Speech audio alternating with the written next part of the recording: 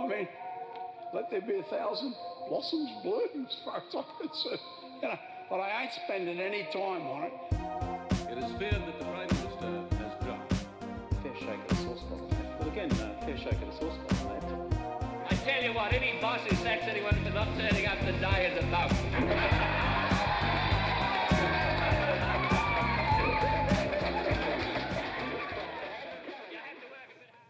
G'day everyone and welcome to Cooked, a per capita podcast where we look at some of the weird, wonderful and absolutely batshit wild things that have happened in Australia's history. My name, of course, is Shirley Jackson. I'm a political economist and director here at the Centre for New Industry here at Per Capita.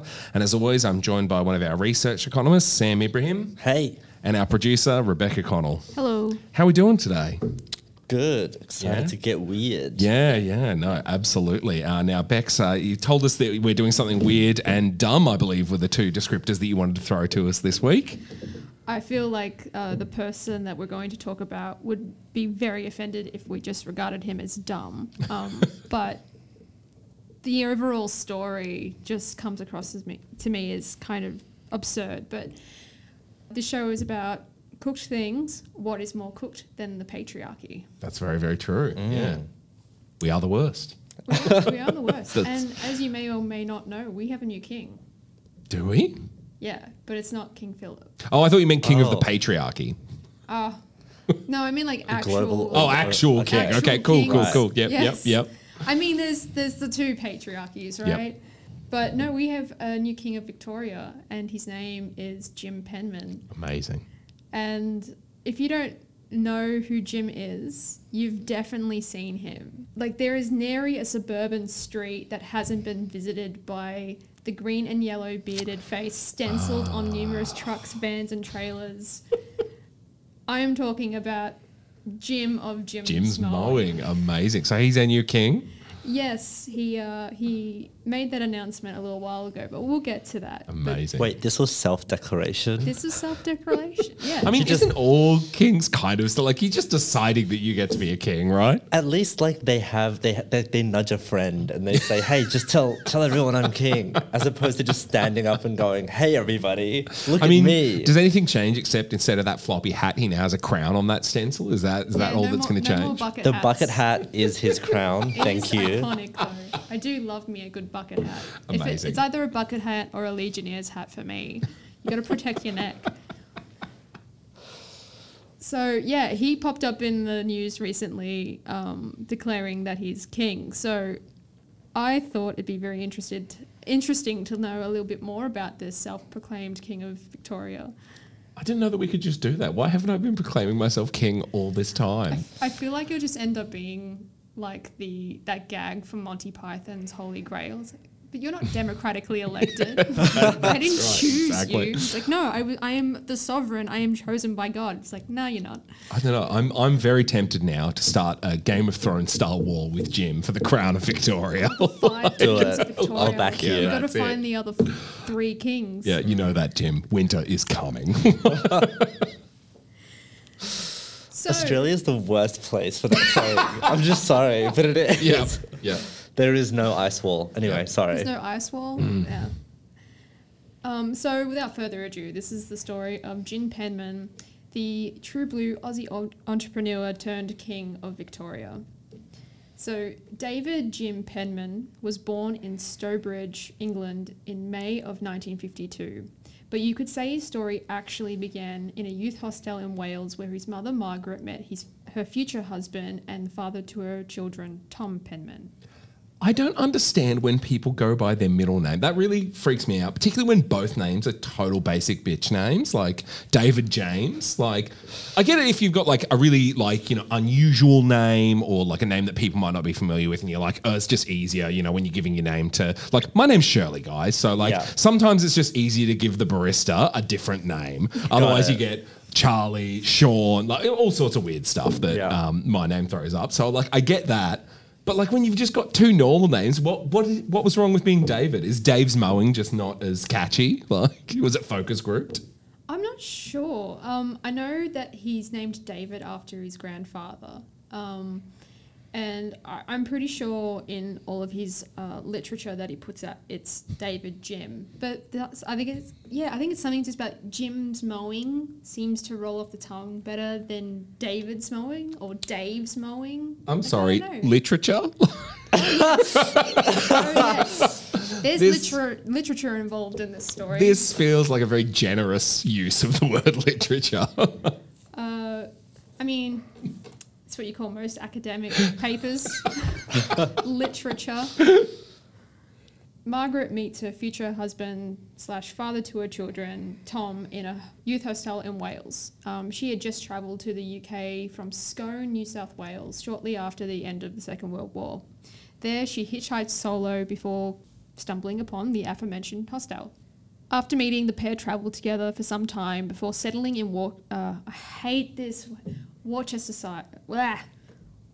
Worcestershire. Worcestershire. Thank you.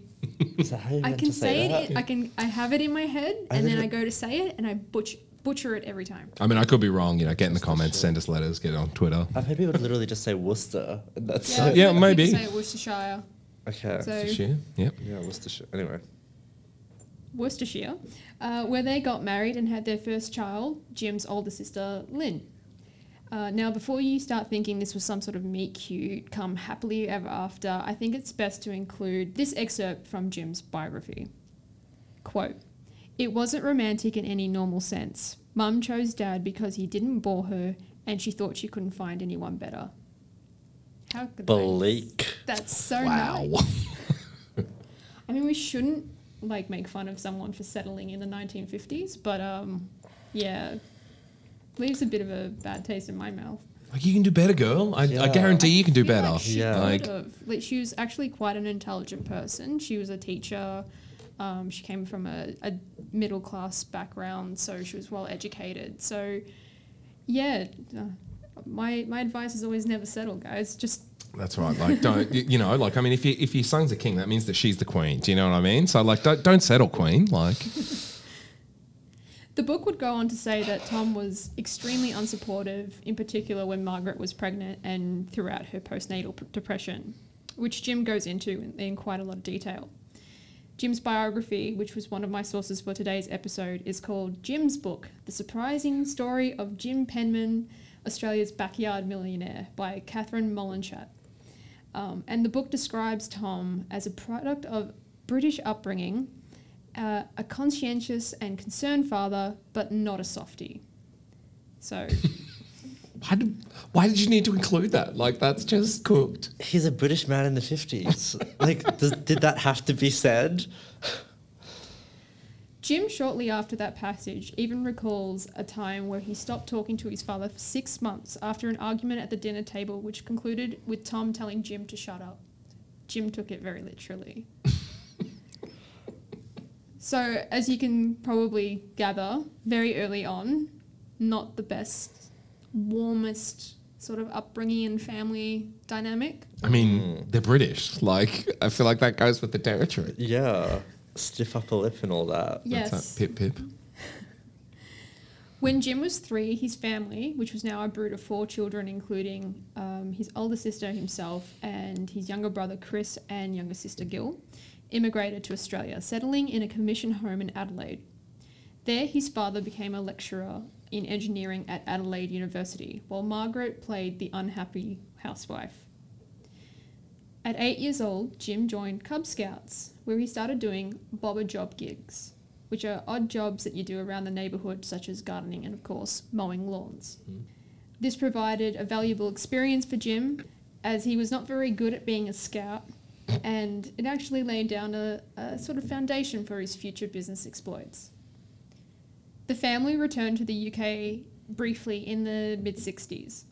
In England, Father Tom worked as an atomic researcher in Berkshire, while the kids attended school in Oxfordshire. It is here in England where Jim developed a passion for history, thanks to day trips to the countryside, visiting castles and ancient Roman remains. In 1966, the family returned to Australia, first settling in Sydney before moving on to Melbourne the year later. Tom, who now had a cushy job at Carlton United Breweries, purchased a house in North Balwyn and sent his boys to Melbourne Grammar while the girls went to Presbyterian Ladies College. I see you shaking your head. That he has marketed himself as this sort of like knock around Aussie bloke and like clearly comes from this middle class, kind of upbringing. Yeah. That makes me angry. He did one time live in a housing commission though. Yeah. Yeah, it's kind of that sort of broad sense of middle class where like you can be on the lower end of the spectrum and live in a commission home, but then, the right job comes along. Like Tom leaves academia and gets a job at CUB. Boo! I used to work in a bottle shop and I hate CUB products. Like it's like a switch. All of a sudden you're living in North Balwyn, which, if people don't know about North Balwyn, is a pretty cushy suburb. Yep. While at Melbourne Grammar, Jim lost his faith in God and became agnostic, a characteristic which he carried for most of his life and will come up again later. Jim recalls being unhappy as a teenager, unpopular and disinterested in his classmates. He also disliked being physically close to others. Sorry. I loved at this college, he lost his faith in God. Just like that immediate, like as if that was a natural progression of like, he attended this school immediately, just no more faith. Reminds me of that bit in High Fidelity where he's like, I lost it all really about faith, dignity, about 15 pounds. Like that's his experience of going to Melbourne Grammar. I'm just imagining this like gaunt child at this school, like with just losing faith. Yeah, barely clinging on to life. He does not want to be touched. Exactly. He's just having such a bad time. Although he's moved up in terms of like the class structure and all of those things, everything would suggest that he's having a better time, and instead he's sitting in the corner sulking because he doesn't get to mow lawns anymore.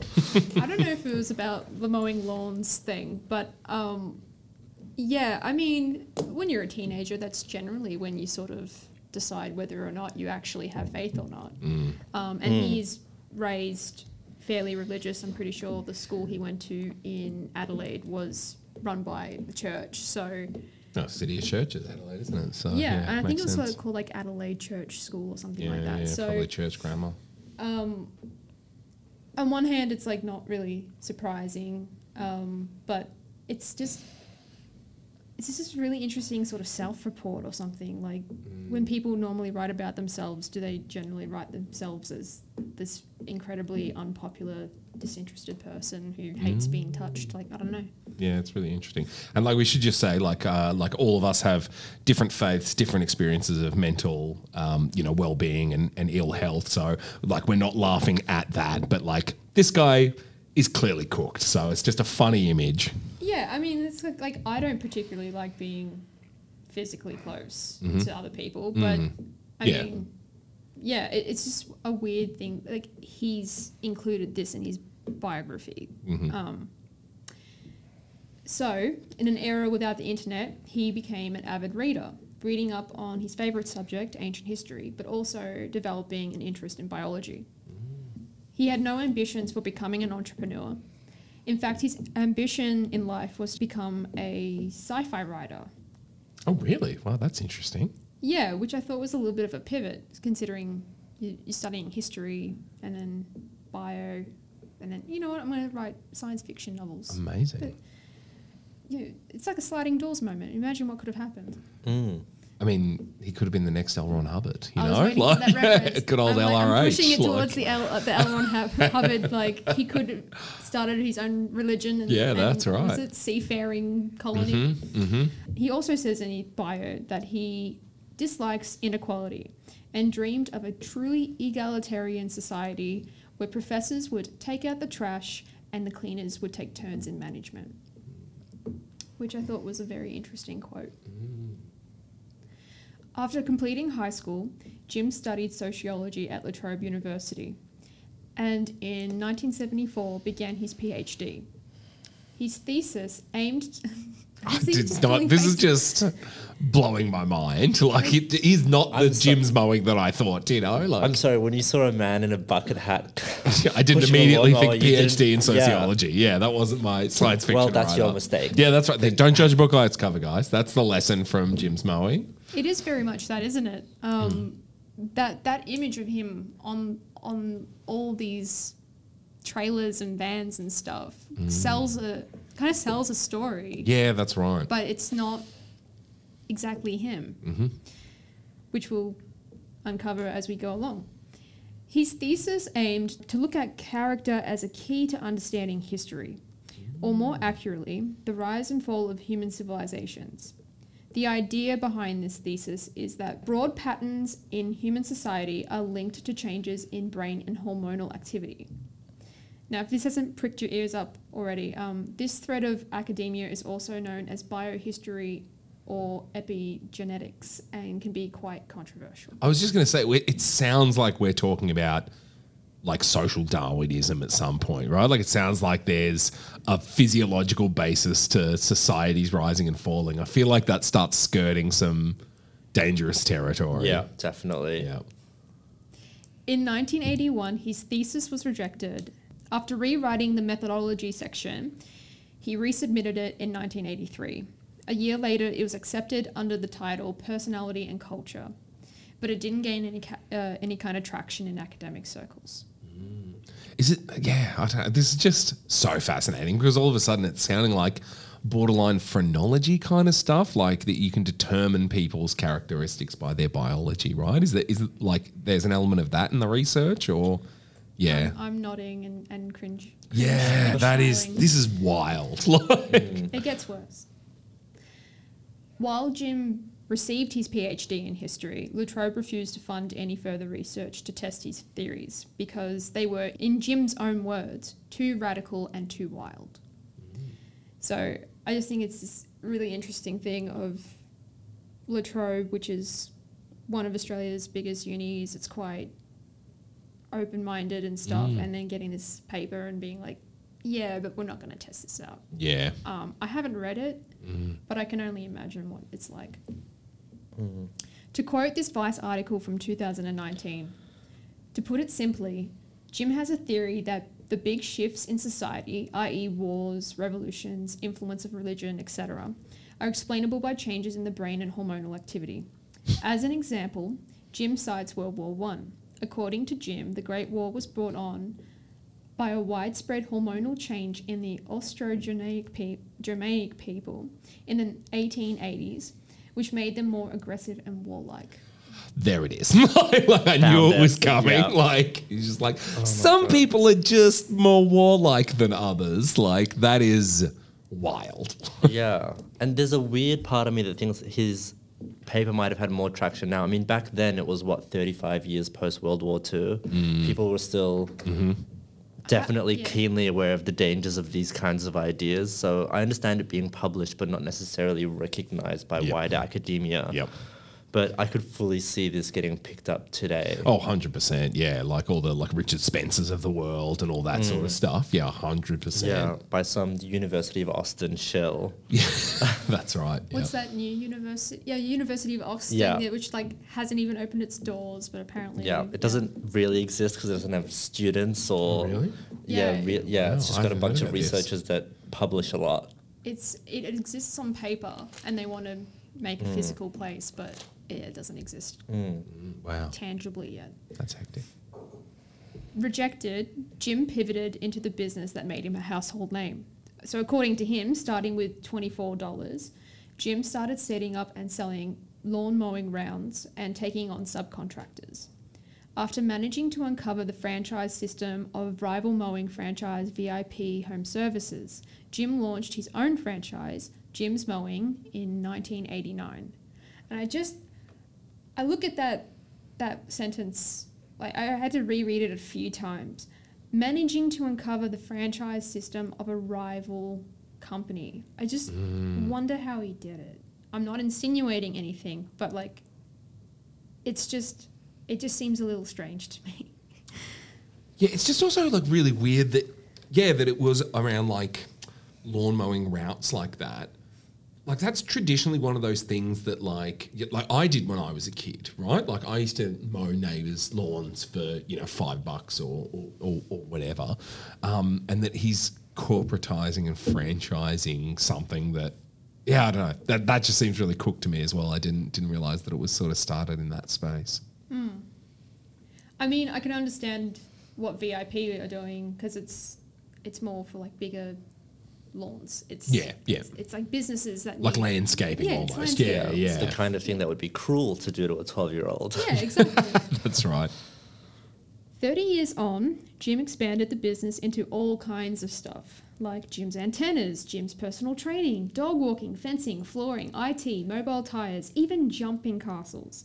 Jim's franchise covers over 50 divisions and operates not only in Australia, but in Canada, New Zealand, and the United Kingdom, which I didn't know until I dove into this. In 2019, the business was reported to generate $500,000 in revenue each year on the back of its 4,000 franchisees, roughly servicing 35,000 customers a day. So it's a huge enterprise what he's done. It's nothing to sniff at. Yeah, it's so interesting. Like I think about this, like one of my favourite critical theorists of all time is a guy called Andre Gores. I'm not sure if either of you have come across him. And in his classic book from 1989 as well, A Critique of Economic Reason, he talks about this. He sort of predicted the rise of like the gig economy, but like back in the 80s, where he was talking about how we subject more and more aspects of our lives to economic ways of thinking, so bringing more and more things into the market. And like, when you're laying out Jim's idea of, or Jim's empire, shall we say, that's really what he's done. Like he's really colonizing a lot of areas that we used to do ourselves. Like we're just subjecting more and more of these things to market transactions. Yeah, I know. I feel very uncomfortable with all of that kind of stuff when, we should be going the other way. Like here at Per Capita, we advocate for like a reduction of the working week and, all of those sorts of things. Like we should be creating more time outside the market for ourselves, not more time in the market for ourselves, if that makes sense. Yeah, no, really, really fascinating. The way Jim's franchise kind of sells itself is that it's you operating a small business under his banner, which gives you the insurance and the training and the resources that you otherwise couldn't get. And again, when you see the absolute breadth of services that he will take on as part of his banner, I think it's just wild. Yeah. It's just about any kind of service you can think of. He's basically got a franchisee working under that Jim's banner. I feel like there's going to be like Jim's toothbrushing at some point. Do you know what I mean? Like it's just the commodification of every single aspect of human existence. Yeah. That's what Gores talks about. Yeah. Yeah, it's wild. I find it hard to wrap my head around. It's just you just still think of him as mowing. Yeah, so that's right. It's weird when someone pulls up in a truck and it's IT, but it's Jim's IT. Yep. The point of Jim's franchise wasn't simply to make money mowing lawns. The aim was to actually generate enough cash so that Jim could fund his own research into the ideas that he laid out in his thesis. And in 2006, he set out to do just that, pledging $500,000 towards research conducted at La Trobe University's School of Psychological Science, which is much to the eye of people in and around La Trobe. But, oh my God, it's amazing. I guess when you have the money and some backing, you can do it. This is from The Age back in 2006. Their aim, so Jim's aim, is to determine whether behaviour can be influenced by the environmental factors that in turn alter hormone levels and the structure and activity of the brain. Initial laboratory experiments focused on whether it is possible to change the behaviour in female rats and their offspring by slightly reducing their food intake. Like that was one of the first experiments he did. And a lot of these experiments are on obviously like rodents and the like. Jim has since increased his research budget to $1 million a year, and testing has focused on developing treatments for drug and alcohol addiction, eating disorders, and other behavioural conditions. I think I've also found another article where he said he's not just doing this stuff with Latrobe, but he's doing it with RMIT and another institute. And he really tried to sell it as, I'm an advocate for mental health and I'm a big proponent of helping people with depression, which makes sense because his mother obviously went through quite intense postnatal depression, and he has friends who have, gone through their own sort of mental health issues. But to sell it as this thing of like helping people with depression or behavioral disorders, but also wanting to radically alter their behavior through... It all smacks of social engineering to me, right? Like it's the same stuff that like Henry Ford was interested in, like and Walt Disney and like all of these like Kellogg's as well. That's right. Yeah. Kellogg's, if you eat this particular food and abstain from self-love. Yes. That's right. He had other activities that he didn't like, but yeah, if you have this particular diet or take this particular drug, then you could be changed. Your behavior and just brain function changes. Yeah. Quick question. Is he funding like these specific research areas, or is he funding the largest psychology departments and then... He's funding his research. Yes. Okay, got it. This is wild. This is way more wild than I thought it was going to be going into it. Like, and we're not even up to the self-proclaimed sovereignty. I'm glad. I forgot about that. Like, yeah, that's Jeez. right. Like, that's how wild this is. This builds to him declaring himself king, for God's I sake. love this. Like, yeah. This is from a Vice article back in 2019. Jim envisions a society where everyone's chemical and hormonal deficiencies have been corrected, making them completely functional members of society. And this is a quote from Jim directly. Imagine if the average person is what used to be considered extremely capable, if not a genius. We could make ancient Athens look like a stodgy small town. We never had any human society ever that has lived up to human potential. Oh my God. Like, it's just like, we just need everyone to get to their potential. We just need to realize that there's a master. No, I'm not going to say it. Not going to say it. Like, just, this is so wild. I mean, if he was into, say, genetics, like actual biochemistry, and was into CRISPR, which I think he does look into a little bit. I think I saw it come up in one of the articles that I was reading, but it feels a little Gattaca to me. Just a touch. Well, that's it. It's just anything where you're trying to engineer a perfect society, you're not recognizing the variability of humanity as a strength. Do you know what I mean? Like, there is a right way to be a human and a wrong way to be a human in these worldviews, and that's just inherently problematic. And again, he's doing this from a biohistory perspective. So he's drawing so much of his biases from learning about how Rome fell, about how other larger, Rome was one of the largest, but all these empires falling apart. And he's like, well, how do we get the one empire that doesn't fall apart? Is essentially what I'm reading from it. Yeah. But like I say, just all the most problematic moments of history have come from that kind of thinking, right? Like, I don't know. And I didn't know about this stuff until I went to Latrobe. And this area of research, again, like would come up on the Latrobe socials a bit. Like people would bring it up and say, when are you going to get rid of Jim? Yeah. And so, well, he's paying for this, so it's not like we can just stop him. And he hasn't done anything particularly bad. Like you can't... I'm sure they'll still be reporting to ethics committees. There'll still be like reviews. There'll be like panel oversight and all of that. I'm sure it's like accountable. Yeah, but I get where people are coming from. And it's just that it's that classic thing of like just a little bit of scientific knowledge is so dangerous. Do you know what I mean? Like understanding a small amount of something makes you way more dangerous than understanding a lot about something. And it just, I don't know. Yeah, it's not quite pseudoscience, but it's like it's bordering that really problematic end of, like I say, social engineering, all that kind of stuff. It's also science with the agenda of finding a specific result. Yeah, It's that's it's not being 100% perfectly it. happy with either the hypothesis or the null hypothesis being Yeah. correct. It's saying, I want one specific thing to be true, and because he's funding And then all trying to of it, retrofit your Exactly, and methodology around because he's that. funding all of the research and all of the publication, he gets to decide which bits of the research become publicized. So all of the research that says actually there's no impact or there's no difference here, or any of the research that doesn't support what he wants can just stay in a closet, whereas like everything Yeah. else gets published.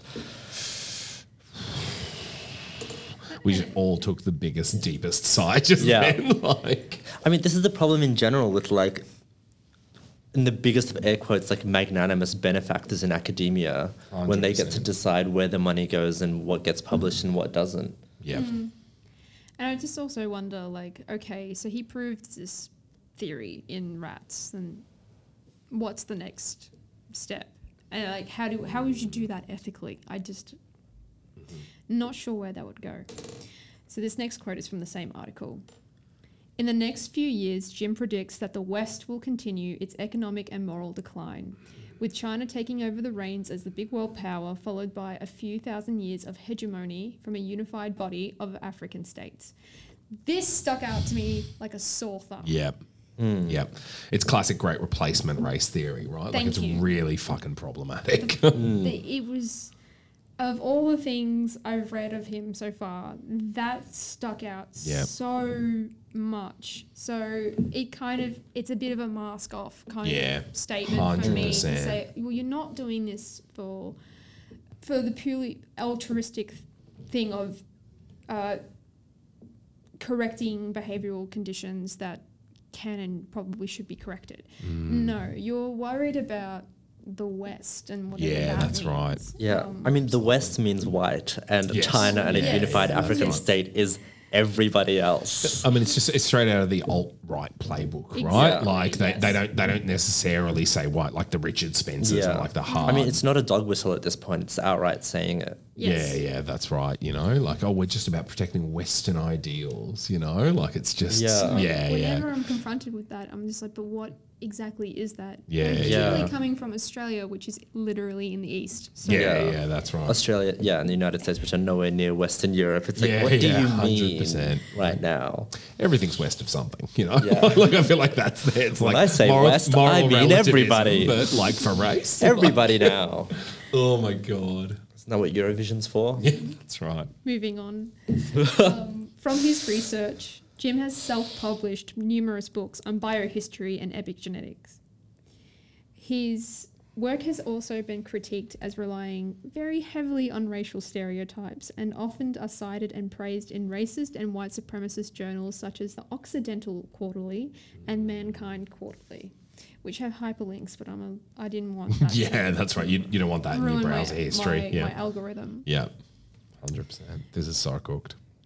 For example, in his 1992 book, The Hungry Ape, Jim plays with the idea that different races and ethnic groups have distinct, in quotes, temperaments. Oh, For example, and this is going to make you vomit in your mouth a little bit, Indigenous Australians are unsuited in general to the discipline of academic study and of many jobs. They have become a poor underclass. A high proportion are underemployed, and the rest are in menial jobs. that Fuck this dude. That didn't Straight make me up. vomit in my mouth. That made me vomit in my soul. Like, that's fucking disgusting. When I read that, I wanted to cry a little bit. Jesus Christ. Because you can see what he's doing. He is taking something that's relatively factual in that, yes, not a lot of Indigenous Australians get to go to university or complete academic study, and a lot of them do have more menial jobs as a result.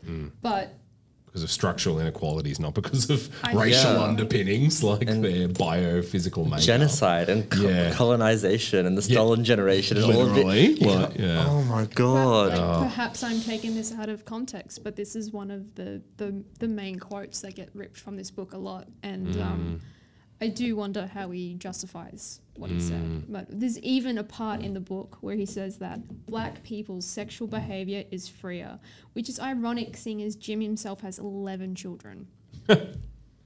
Get it together, honestly. And remember how I said before that when he was a teenager, he became agnostic?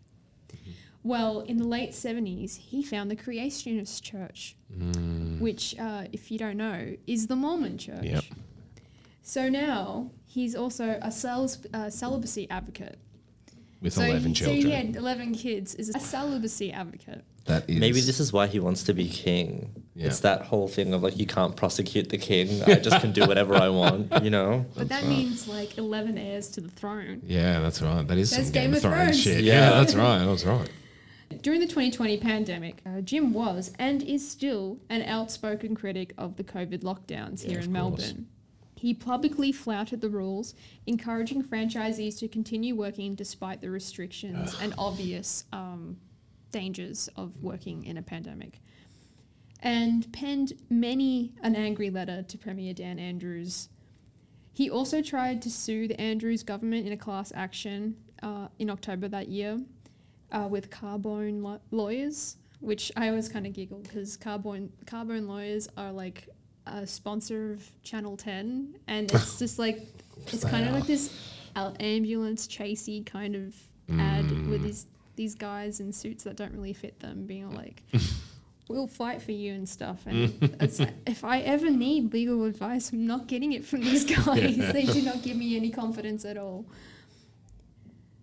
And I didn't see anything that came out of that case. Like, he reckons he had 700 franchisees backing him in this class action. It's been 3 years and I have not seen. Yeah. And can I just say, as a biohistorian, self-proclaimed by the way, he knows the impact of like pandemics on societies and how they can bring one to its knees. Yeah. And he's just like, no, that won't be the fall of our society.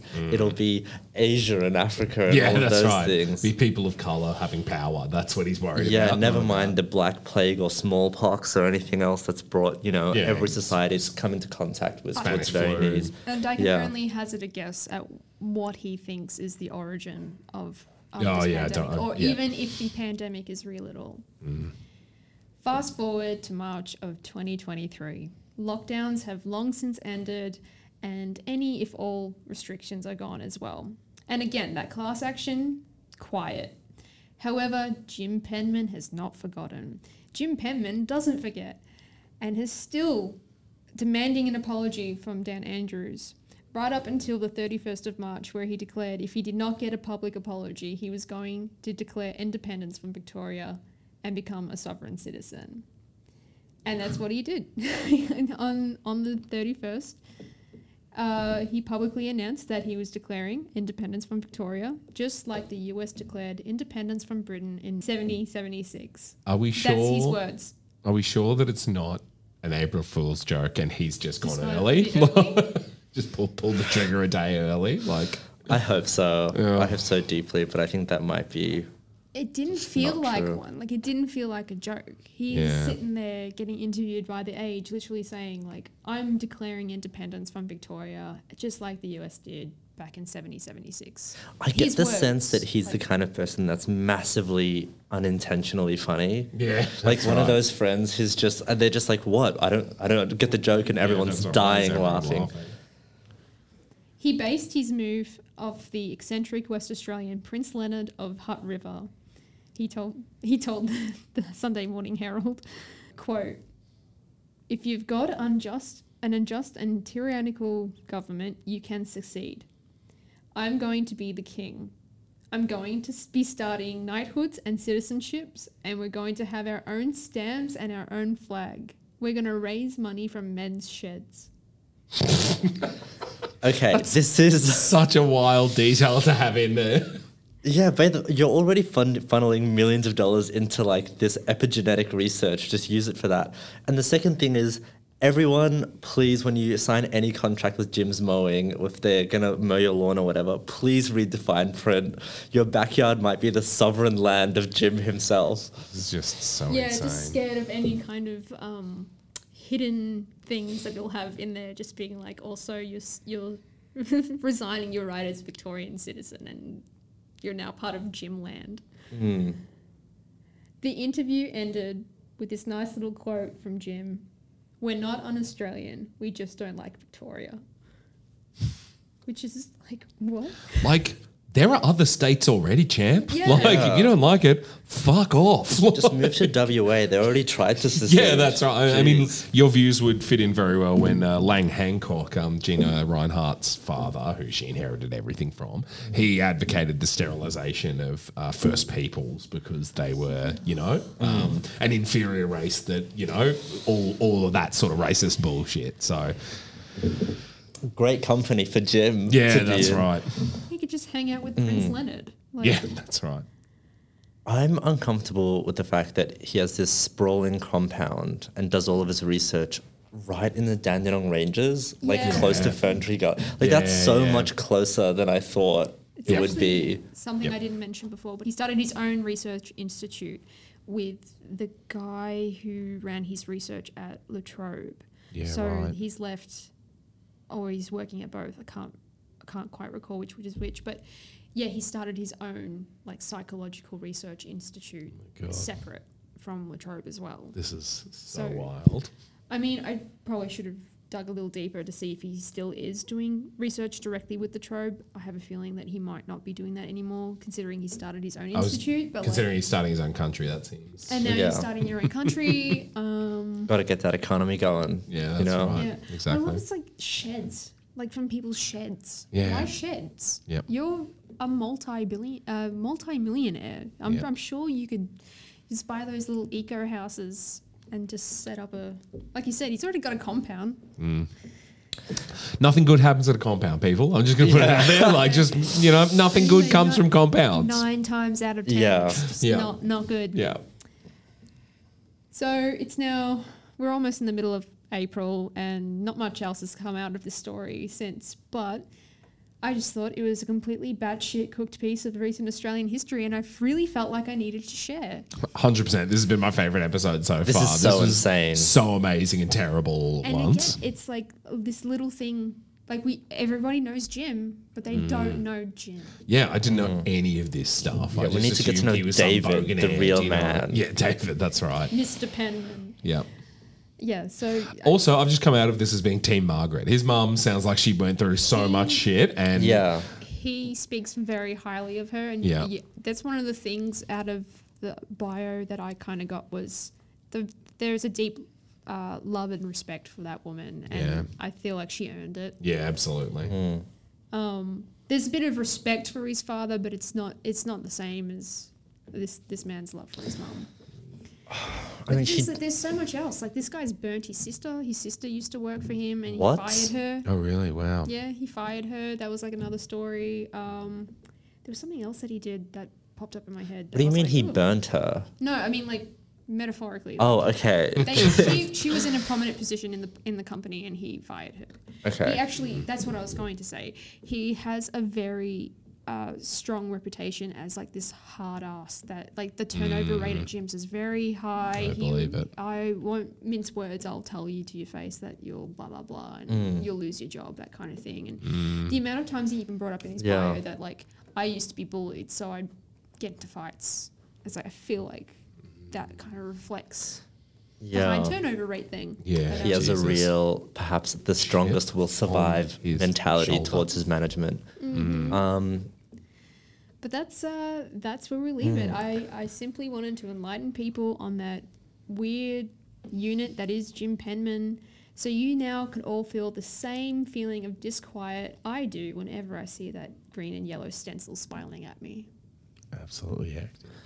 I'm just going to think of his mum, who had to like his settle poor for mum. one of 7 men who survived World War II in England. Yep. You know? Yep. Hashtag Queen Margaret. Yeah. Get it trending, everyone. yeah.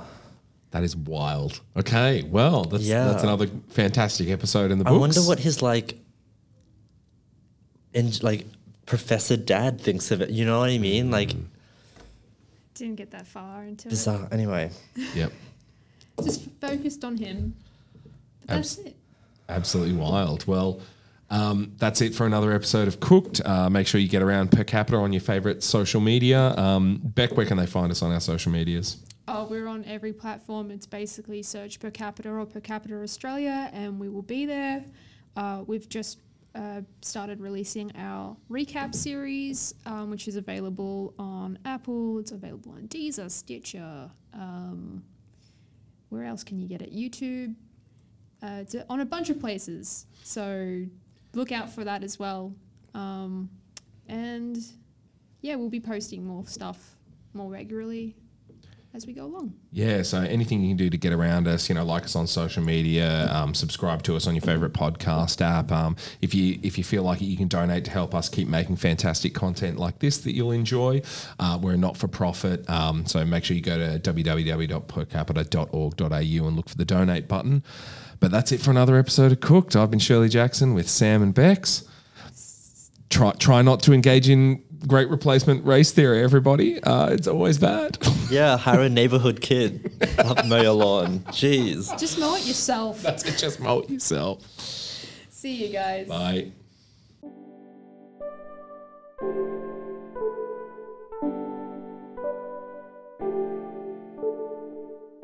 This show is a production of Per Capita, the independent progressive think tank dedicated to fighting inequality in Australia. We'd like to acknowledge that this podcast was written and recorded on the lands of the Wurundjeri Wurrung people of the Kulin Nation, whose lands were never ceded, and we pay our respects to their elders past and present.